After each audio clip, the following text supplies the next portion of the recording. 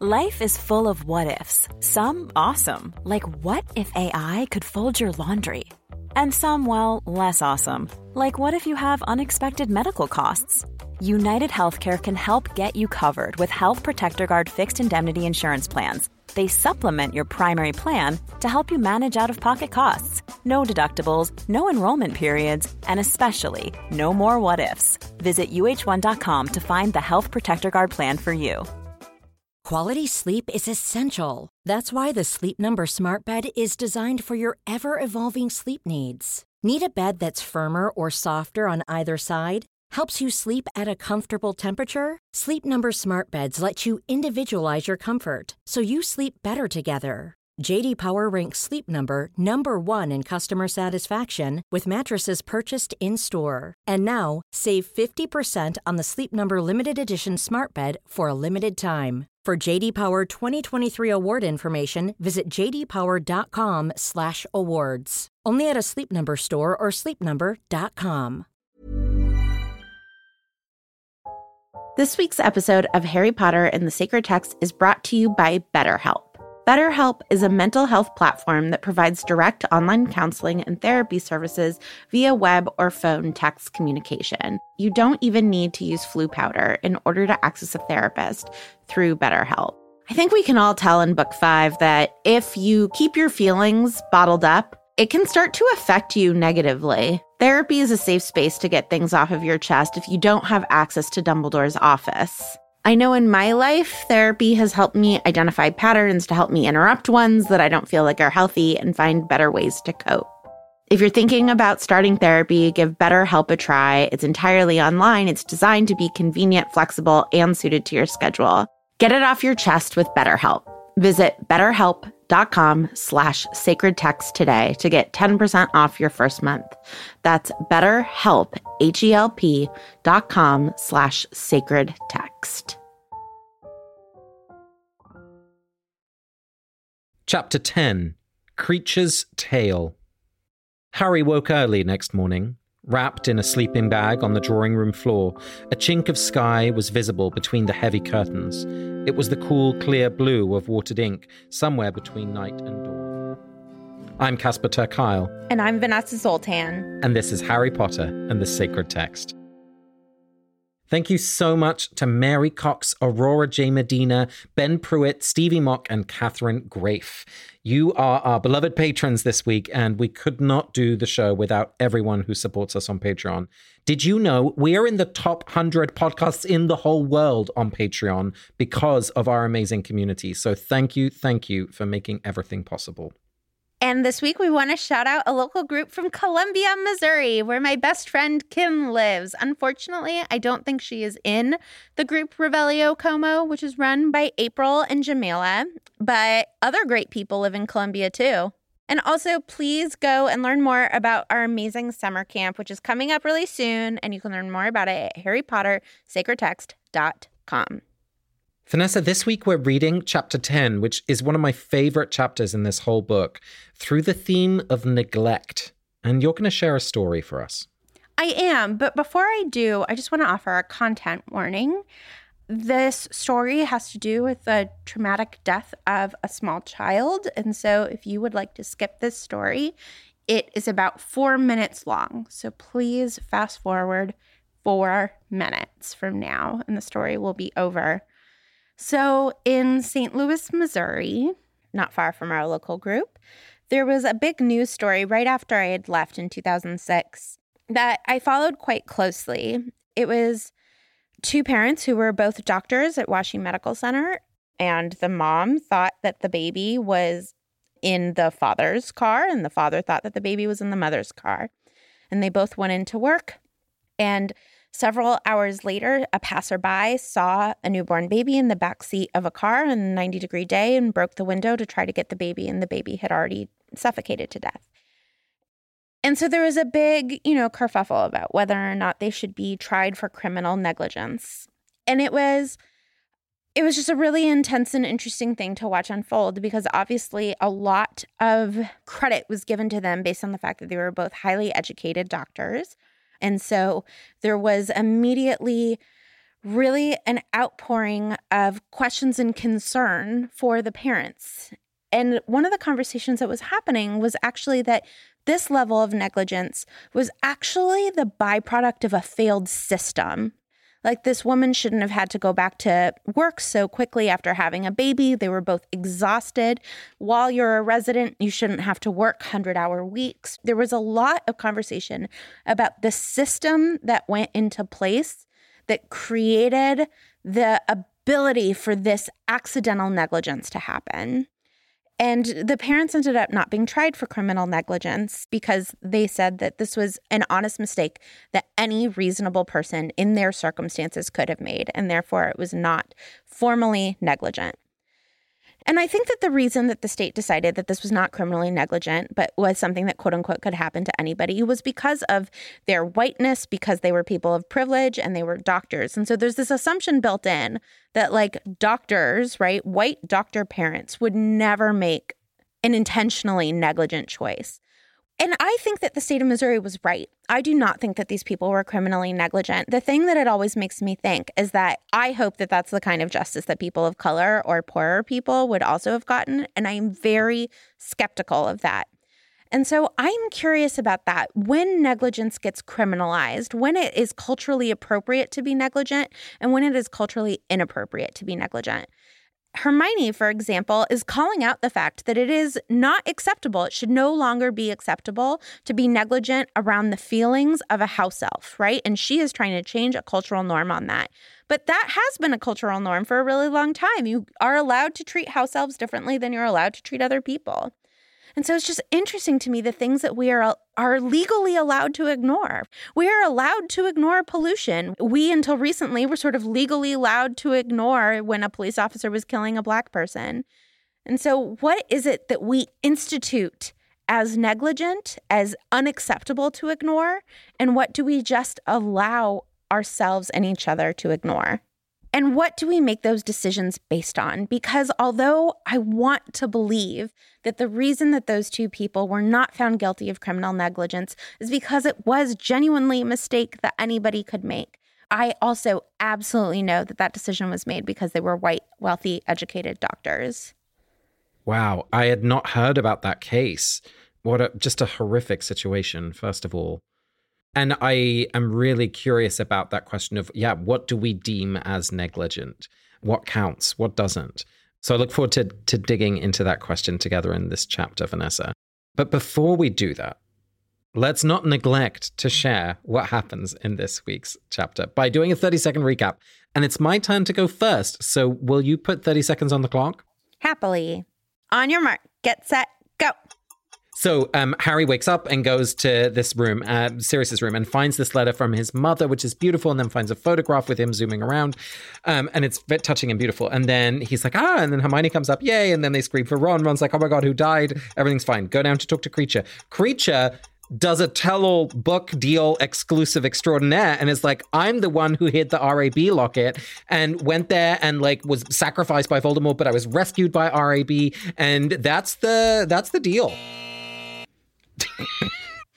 That is the deal. I love how committed you are to a button. I just want to learn from all of those Romanian gymnasts, right? Like, even if you fall, you get back up and you smile for the judges. You stick the landing. Stick the landing. You always are proudly like chest out, arms up. Sell it, baby. Yeah. Did I fall? You'll never know. Yeah, because I'm surmising. All right, 30 seconds for you to fill in some of those details. Are you ready? I sure am. 3, 2, 1, go. So it turns out that Regulus actually flipped and became like anti-Voldemort. And so he switched the lockets, and Kreacher had the Horcrux, but Mundungus stole it. And so Kreacher is sent on a mission by Harry to go get it back, and has been given as a gift the locket that RAB had, and is like so sad about it that he dissolves into tears. And Hermione is like, don't you understand, Harry? He doesn't mean to betray Sirius. And so Kreacher is sort of a good guy again. I just focused on the Kreacher's tail part. It turns out that is the core of the chapter. It's such a good chapter because not only do we get more on the hunt for Horcruxes with the lead, right? We know where one of them is going to be, but we also have this real wonderful adventure story with Kreacher, who changes, in our opinion. And this is always my favorite thing. The theme is in the chapter. The very word neglect is early on in the chapter. And this is the sentence which it's in. Had he, Dumbledore, been like Dudley, content to watch neglect and abuse as long as it did not affect him? And of course, in this context, Harry is wondering about what he's learned from Aunt Muriel and what he might learn from Bathilda Bagshot. But what's so interesting, I think, in this moment is that it's not just that Harry is pointing to Dumbledore's neglect of Ariana, that's at the center of his worries. I think there's also something here about his neglect of Harry, because Harry is feeling very lost right now. Like he's not got any sort of instructions that he knows how to follow. He doesn't know where to go. He doesn't know how to fulfill this strategy of the task that he's been given. So I think that's why it's so important to Harry, because he's like, you neglected me. You didn't care for me and look after me in the way that I needed you to. Yeah, and that is one of the things that I always find troubling about neglect. I think that sometimes people try to hide behind inaction. It's like, I don't know the perfect thing to do, so I'm just not going to do anything. And I don't want to get in the middle of it. And I just don't want to make any mistakes. And we've talked about this before, but inaction is an action, right? A lie of omission that would be essential information is a lie. And I think that Dumbledore really intentionally tried to walk that line of telling Harry all of the necessary information that he could think of while not giving Harry too much information for reasons that still I don't totally understand. And Harry, in this moment at least, is experiencing that as neglect. He's not experiencing that as strategy. He's not experiencing that as wisdom. He is simply experiencing that as he neglected to care enough about my feelings. He neglected to care enough about me as a person to tell me all this information. Well, I really like the phrasing that you're just saying, that he neglected to care about me, because that's what I took away from this chapter, was that neglect is the opposite of care. And for me, it really helped me understand what is at the heart of this theme, because even with that idea of like inaction is neglect, we can't take action on everything all of the time. And I've seen this in really beautiful illustrations recently about the different roles that we can play in social justice work, for example. Like you can really be on the front line of one issue or really active and leading other people on one issue. But on other issues, maybe you play more of a support role, or maybe you're in a caregiving role, or maybe you're providing a safe space where people can come and talk about their experience. So that there's all sorts of different ways to express that care, but that we can't always do everything all of the time. Like, that's why we have each other, because then everyone can take something. You know, I love that image of like, take responsibility for your corner or your issue, and then kind of support other people as they're leading on theirs. That's the image I've been trying to work with as an expression of care, because I don't think any of us want to neglect our duty, right? Our civic duty, but also our moral duty. Yeah, and I love that definition of neglect as the opposite of care, because I was thinking about Sirius's bedroom, which we get to see. Yes. And the fact that, you know, it's decorated in like such a serious way. It's all the Gryffindor colors and it's all these like sexist muggle posters, probably for political reasons to upset his parents. Whatever, I'll let it slide, Sirius. And then one of the things that's up there is a photo, you know, of Peter Pettigrew, Lupin, James, and Sirius. And Sirius was living in this house before he died, right? And presumably sleeping in this room. And I was like, God, he neglected to take down this photo of the four of them. And then, of course, you find out that there's been a sticking charm that has been put up. And I love that idea, too, because I can totally imagine in a fit of rage as a 15-year-old being like, I'm putting this stuff up forever, right? And like, and suddenly I was just like, oh, that's not neglect. That was so much care at 15 that it can't be undone. And there are decisions that we make, you know, that we can't undo. But I did think, I was like, oh, this room has been neglected since he was a 15-year-old. He was living here as a 40-something, looking at a photo of the man who betrayed him. Yeah. The whole room is fascinating because in between when he's 16 and when he's 40, he's left, right? So his family have also left that room untouched. And at first I was like, is this a sign of neglect, right? Like they don't care, they just want him out of their life? Or is it that kind of empty nest thing where you don't want to change the kid's bedroom because it's a reminder of the kid and it's kind of like a shrine to someone who's left? Like, is it actually a sign of care that they miss him and that they want Sirius back? Kind of like we're seeing with Percy to some extent. I don't believe that a 15, 16-year-old's magic is undoable, right? Like with some intentionality, you could get, surely you could get rid of it.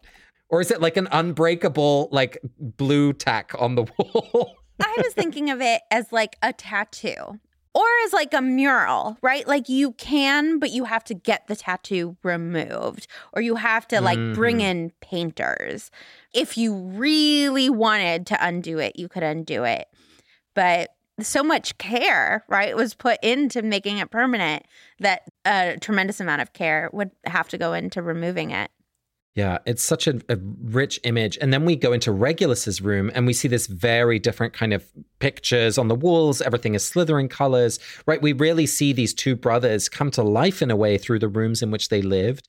And it just reminded me that what makes a sacred place special is often the care that's given to it, right? Maybe it's people praying in that space, or they're cleaning it, or they're decorating it with flowers because they're on the flower committee, or, you know, the ways in which we make spaces sacred is through the care that we exhibit.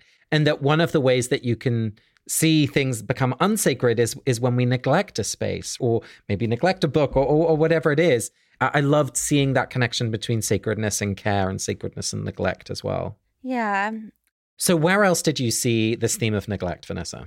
So what I was struck by is one of the things we actually find in Sirius's room, which is this letter from Lily to Sirius. It made me cry. It's so beautiful. They make their G's the same.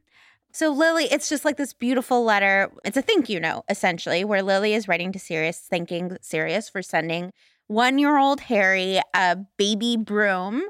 But what it made me think of on the theme of neglect was that Petunia not only locked this child under the stairs and underfed him and clothed him in clothes that don't fit and hit him and every other thing, she withheld stories about Lily.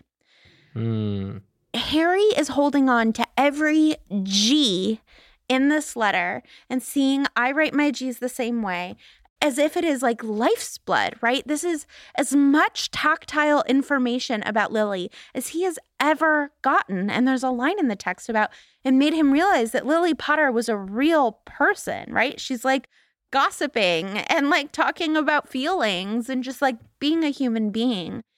And Harry lived in that house with Petunia for 16 years, and she never told him an anecdote. And that kind of neglect, right? Like that's an intentional neglect. That is, I have information that could help you and that could make you have a sense of identity and that could make you happy, and I am just going to withhold it. Oh my God. Yes. I mean, what's funny is that in reading that letter, what I took away was like, oh, Petunia sent a vase. She's expressing care, right? Because we see that Harry breaks one of these vases on his little mini broomstick. But you're so right. I mean, those are the stories that help us feel connected, especially to people who have passed, is when we hear those stories, is when we hear those anecdotes. I mean, there's even really interesting research that people who are told stories about their family, about their grandparents, about their ancestors, actually have a better well-being in later ages. They do better in school. They literally get better school scores. And it's in part because those stories are a resource, right? If I know that my mom or my grandfather or my cousin was able to navigate a difficult experience and come out on the other side and still survive and still thrive, that means I know I can do the same thing in a similar situation. And Harry is robbed of those stories. You know, he holds on to this one scrap of paper for dear life. Yeah, and even I like seeing James's legs in the photo. Yeah. It's like, oh my God, he was like chasing me. I'm like, this is criminal neglect, right? This is criminal. You know what you could do. It would cost you nothing but pride to do it. And you are intentionally withholding it. The other thing that we learn from both the photograph and the letter is, of course, that Sirius sent a broom. And the way that we're introduced to Sirius in the books is when he sends the firebolt. I don't know, I'd kind of forgotten that parallel. And it really brought to mind for me this parallel between these two really important mentor figures in Harry's life. Sirius expressing care and Dumbledore, as we talked about at the beginning of the episode, kind of representing neglect in some way, or at least it's not a heart care. It's a kind of head care, or it's colder. It's colder. And what I got from Sirius was just this warmth and this consistency and faithfulness to Harry. And it's just beautiful. Absolutely. A lot can happen in 3 years, like a chatbot may be your new best friend. But what won't change? Needing health insurance. United Healthcare Tri-Term Medical Plans, underwritten by Golden Rule Insurance Company, offer flexible, budget-friendly coverage that lasts nearly 3 years in some states. Learn more at uh1.com. Hey, it's Paige DeSorbo from Giggly Squad. High quality fashion without the price tag. Say hello to Quince. I'm snagging high-end essentials like cozy cashmere sweaters, sleek leather jackets, fine jewelry, and so much more. With Quince being 50 to 80% less than similar brands. And they partner with factories that prioritize safe, ethical, and responsible manufacturing. I love that. Luxury quality within reach. Go to quince.com/style to get free shipping and 365-day returns on your next order. Quince.com/style. This week's episode of Harry Potter and the Sacred Text is brought to you by Redfin. Let's say for some reason you can't get back to Grimmauld Place, so you need to find a new home. If you're like me, you would go to Redfin. Redfin updates their listings every 2 minutes and sends you personalized recommendations, so finding the home that's perfect for you has never been easier. If you see something you like, just book a tour straight from the app. And when you're ready to buy, an experienced local Redfin agent can guide you through the whole process. And if you're looking to sell, Redfin agents know how to get you the best price possible for your home. That's because they sell twice as many homes as other agents. With a listing fee as low as 1%, Redfin's fees are half of what others often charge, which means you'll have more money to put toward your next home. They even have a function where Trelawney will tell you whether or not she can see you in this house. Redfin. It's how Molly found the burrow. Download the Redfin app to get started.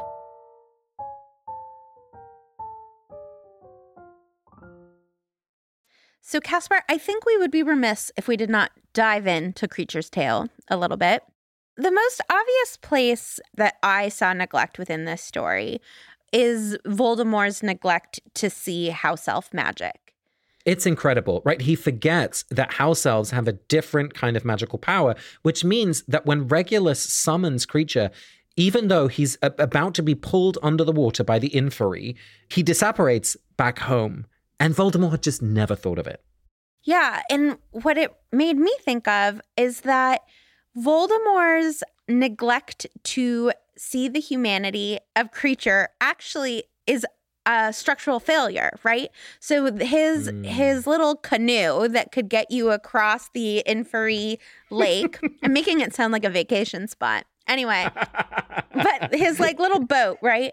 We find out from Dumbledore and Harry when they go at the end of book 6 that it can only fit one person, but that Voldemort probably never thought about one person and just kid, right? That it was like one fully matured wizard.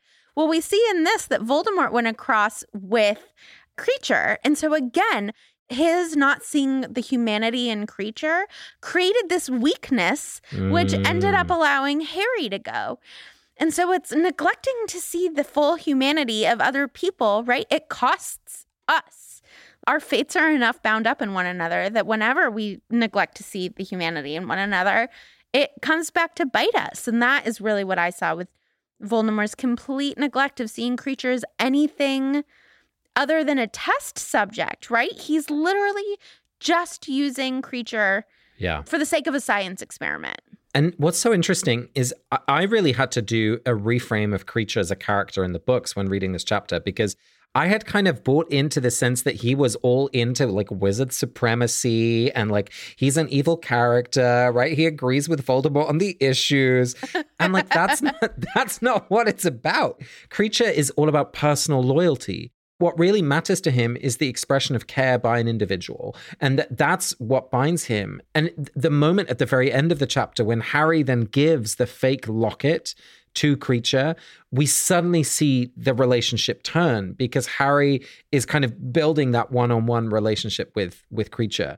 It's kind of the opposite of exactly what you were just pointing to, that Voldemort didn't consider Kreacher's own experience and talents. And here Harry is treating Kreacher with respect and, giving a gift, taking him seriously. It's so interesting that, you started thinking about Kreacher as a wizard supremacist, and certainly he's a mouthpiece for it. So it's a fair conclusion to come to. But I'm wondering what your thoughts are about a creature that's not even a wizard being a wizard supremacist. Is that also about self-loathing? I mean, I read it immediately as a closeted gay person being like the biggest homophobe, right? I mean, we have seen that so often, whether it's, people advocating for gay conversion therapy or maybe actually the folks struggling with their own gay desire. People in elected office who come down really hard against gay rights turn out to be closeted gay people. Obviously, I don't want to paint a consistent picture of that, but it reminded me so much that sometimes you can be the mouthpiece against the very thing that you actually are, and that you just haven't, arrived at a safe acceptance, or you haven't been exposed to a way of being healthy with that identity. And so that's what I saw in Kreacher, and I was like, I can believe that, right? Like I know that experience to some extent. And it's only when we're cared for that we can let go of that cruelty and that nastiness, because I think in many ways, like, Kreacher just hasn't known another way. Yeah, it was also reminding me as you were talking about, right, like the women who came forward defending Trump when the grab him by the pussy comment came out, that it was like, oh, this is just men being men. This is locker room stuff. And I don't want to take away anyone's agency, right? I don't want, to say, well, all those women are clearly brainwashed by the patriarchy. Right, and that's the only reason they could be voting for Trump and saying that. But the other part of me is like, there's no way that you feel as though that is a respectful way for your body to be talked about unless you have imbibed some of these patriarchal notions, which we all have, right? Like, I tell myself horrible things about my body all the time. So None of us are free from this. Right. So I think the thing to do is to not be like, well, those women are brainwashed by the patriarchy, but I'm not. It's like, no, we all are. But what we can do is stand up for each other. I mean, and that's what I love in this chapter, is that Harry repeatedly interrupts the hate speech that Kreacher is shouting at Hermione. And Hermione is actually like, don't worry about it. Like, I'm fine. And Harry's like, that's not acceptable, right? I forbid you from using that language. But Harry is also interrupting Kreacher's self-harm, right? He lunges for the poker before Kreacher can grab it. He tackles Kreacher to stop Kreacher from hurting himself. So it's not as though Harry is only prioritizing his friend, even though he still sort of hates Kreacher. He's like, I'm not going to watch you hurt yourself. I mean, I love reading Harry as this kind of figure of caregiving. And I would say the only place where he shows neglect is kind of with his own feelings. He was really trying to make the bad feelings go away, right? The text tells us that he can't bear staying in this feeling and he's looking for distractions. Right? He doesn't want to be present to the suffering that he feels when he thinks about his parents. And so that's maybe an invitation from the text as well, is to think about caring for ourselves and to not neglect the feeling storm that can sit kind of raging underneath the surface. Whether it's talking to someone about it, whether it's, finding some way to give them a place that doesn't overwhelm us, I think is really important. Yeah, neglect is actually sometimes built into care, right? Like, you shouldn't overwater plants. You have to let part of your land lay fallow. Sometimes leaving something else alone in order to care for yourself or in order to give it respite is actually a gift. Yeah. Although maybe the way I would frame it is that even laying fallow is more an expression of care than neglect, because you have to know when to let it be fallow, And I think neglect is just turning our eyes away completely. And I don't want to neglect anything now. I'm like, no, care for everyone. Even if our actions can't always be the most in every situation, to lean into caring and not run away from it. Oh, I love that reframe. It would be intentionally neglectful if I saw one of the kids was hungry and I didn't feed them. But it would be caretaking if I was like, no, they need to figure out this school question on their own and I'm going to let them do it independently. Mm-hmm. You can leave something alone without neglecting it.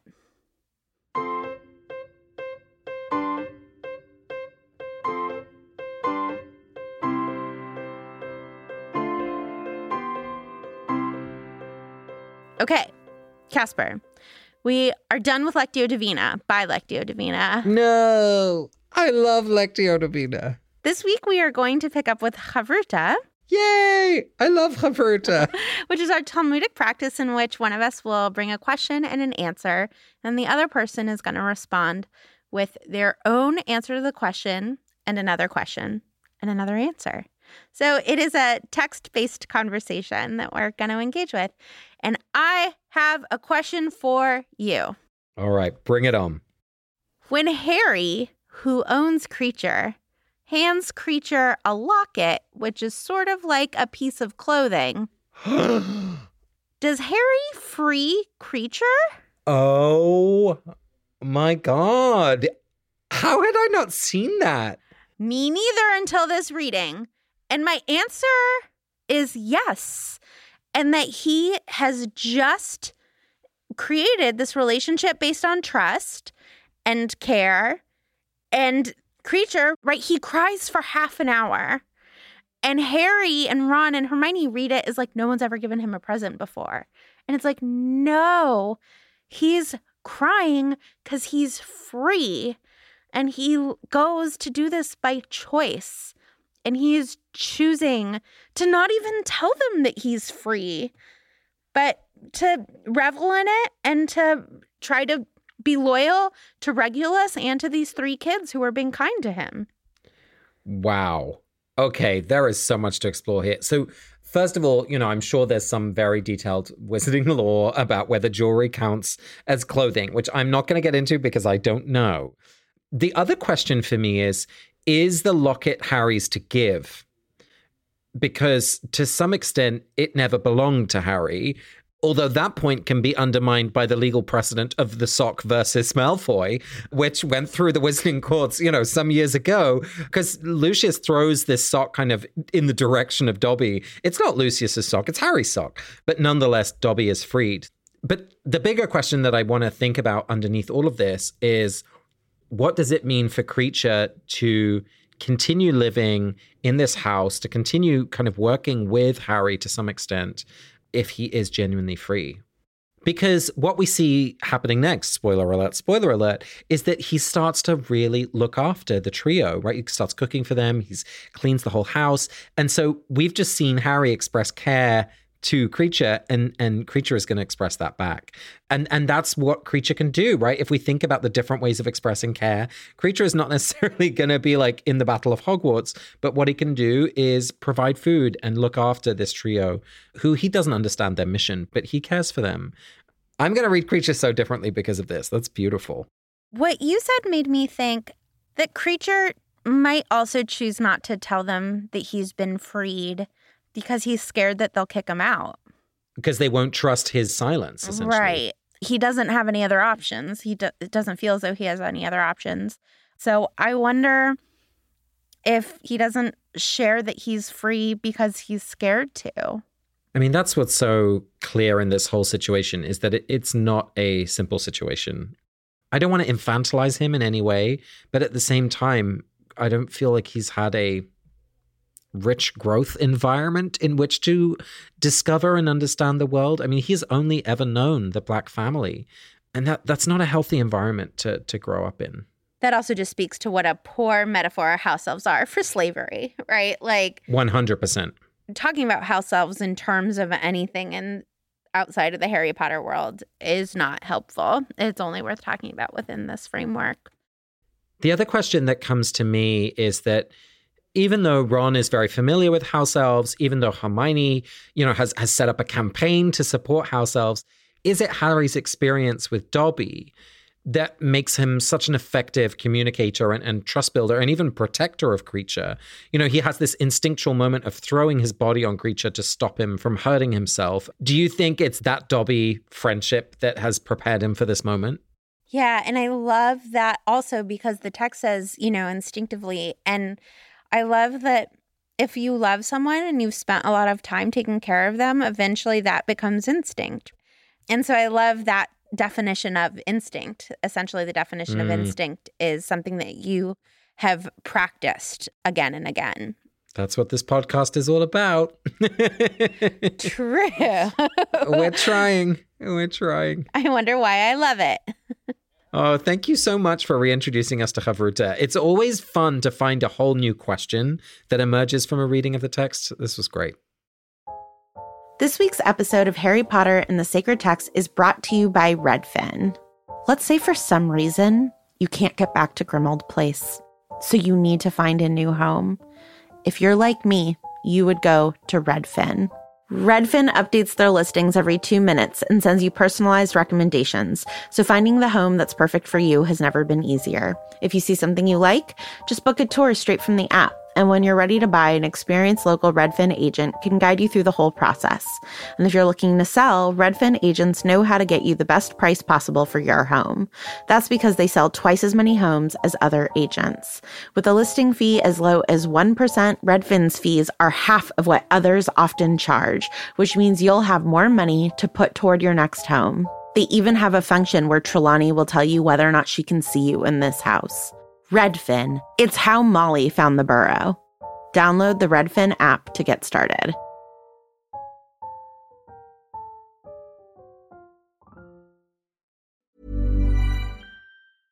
Hey, it's Paige DeSorbo from Giggly Squad. High quality fashion without the price tag. Say hello to Quince. I'm snagging high-end essentials like cozy cashmere sweaters, sleek leather jackets, fine jewelry, and so much more. With Quince being 50 to 80% less than similar brands. And they partner with factories that prioritize safe, ethical, and responsible manufacturing. I love that. Luxury quality within reach. Go to quince.com/style to get free shipping and 365-day returns on your next order. Quince.com/style. Hi, I'm Daniel, founder of Pretty Litter. Cats and cat owners deserve better than any old-fashioned litter. That's why I teamed up with scientists and veterinarians to create Pretty Litter. Its innovative crystal formula has superior odor control and weighs up to 80% less than clay litter. Pretty Litter even monitors health by changing colors to help detect early signs of potential illness. It's the world's smartest kitty litter. Go to prettylitter.com and use code ACAST for 20% off your first order and a free cat toy. Terms and conditions apply. See site for details. This week's voicemail is from Culver. Hi, Harry Potter and the Sacred Text team. My name is Culver, and I'm calling from Michigan. As I was listening to your discussion of heirlooms and objects losing heirloom status in Book 5, Chapter 33 on inheritance, I was reminded of a story I'd like to share with you. So before I was born, my parents had to furnish their first home together, and because their budget was tight, a lot of their furniture ended up coming from various discount stores and garage sales and the like. And one of the things they got from a garage sale was a rocking chair that was really just average wood, nothing super special. It's not ornate at all. And I'm recording this still looking at that rocking chair. When my wife and I bought our first home, we quickly realized that I really wanted to have this rocking chair in my living space.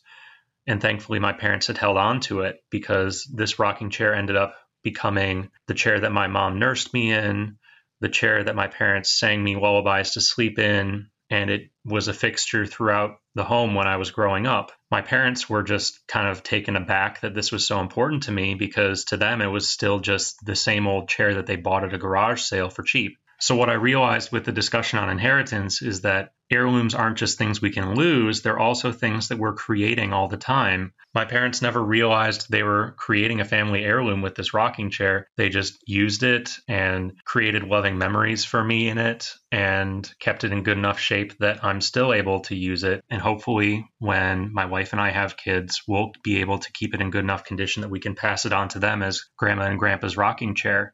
So what I feel called to do is to pay closer attention to the objects I'm using in my everyday life and treat them as less disposable, keep them maintained, because I truly have no idea what my kids or their kids even will find indispensable in the things that I have today that I don't see as anything special. Thank you for everything you do with the podcast, and I hope you have a great day. Oh, Culver, that's beautiful. And it's such a great reminder that, you know, especially kiddos will see things and notice things that we just take for granted or don't consider special.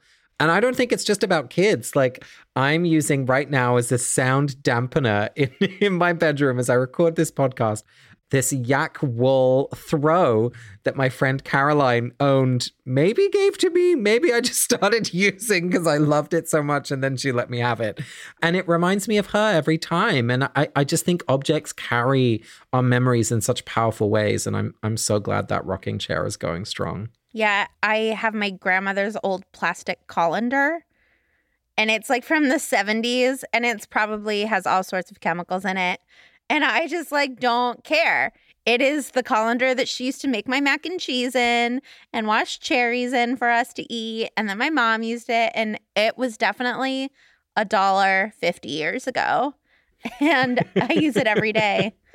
And I have a nice colander, but I don't use it. Yeah, it's amazing what these silly objects can come to mean to us, right?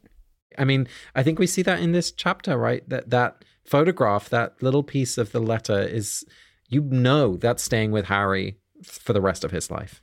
It breaks my heart that he can't find the next page.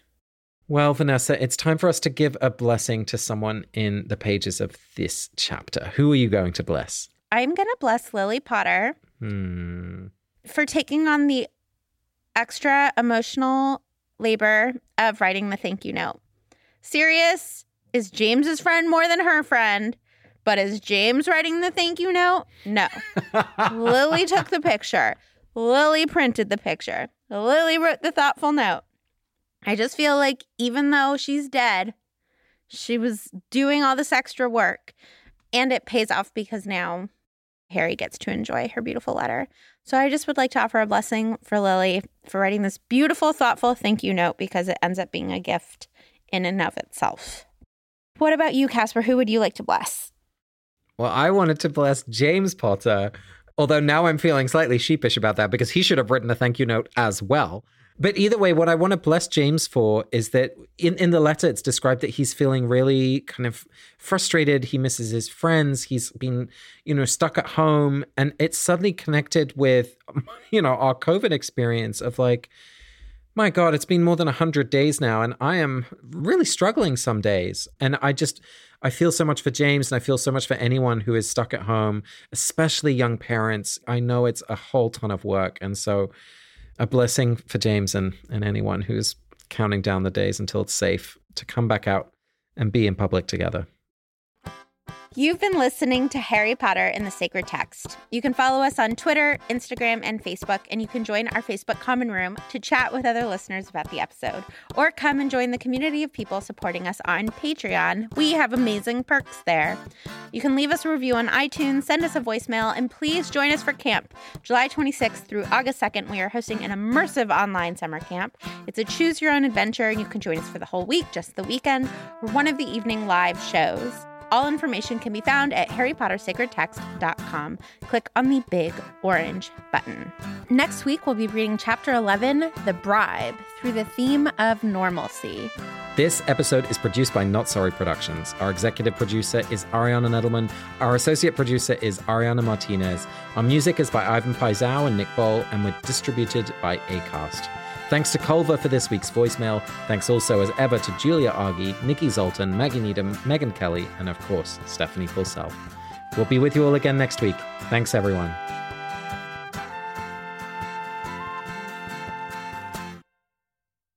This question only occurred to me during our theme conversation. Really? I was like, don't say anything during the theme conversation. And I typed it in, and I saw Ariana get mad that I was typing, and I was like, I don't care. I can't lose this thought.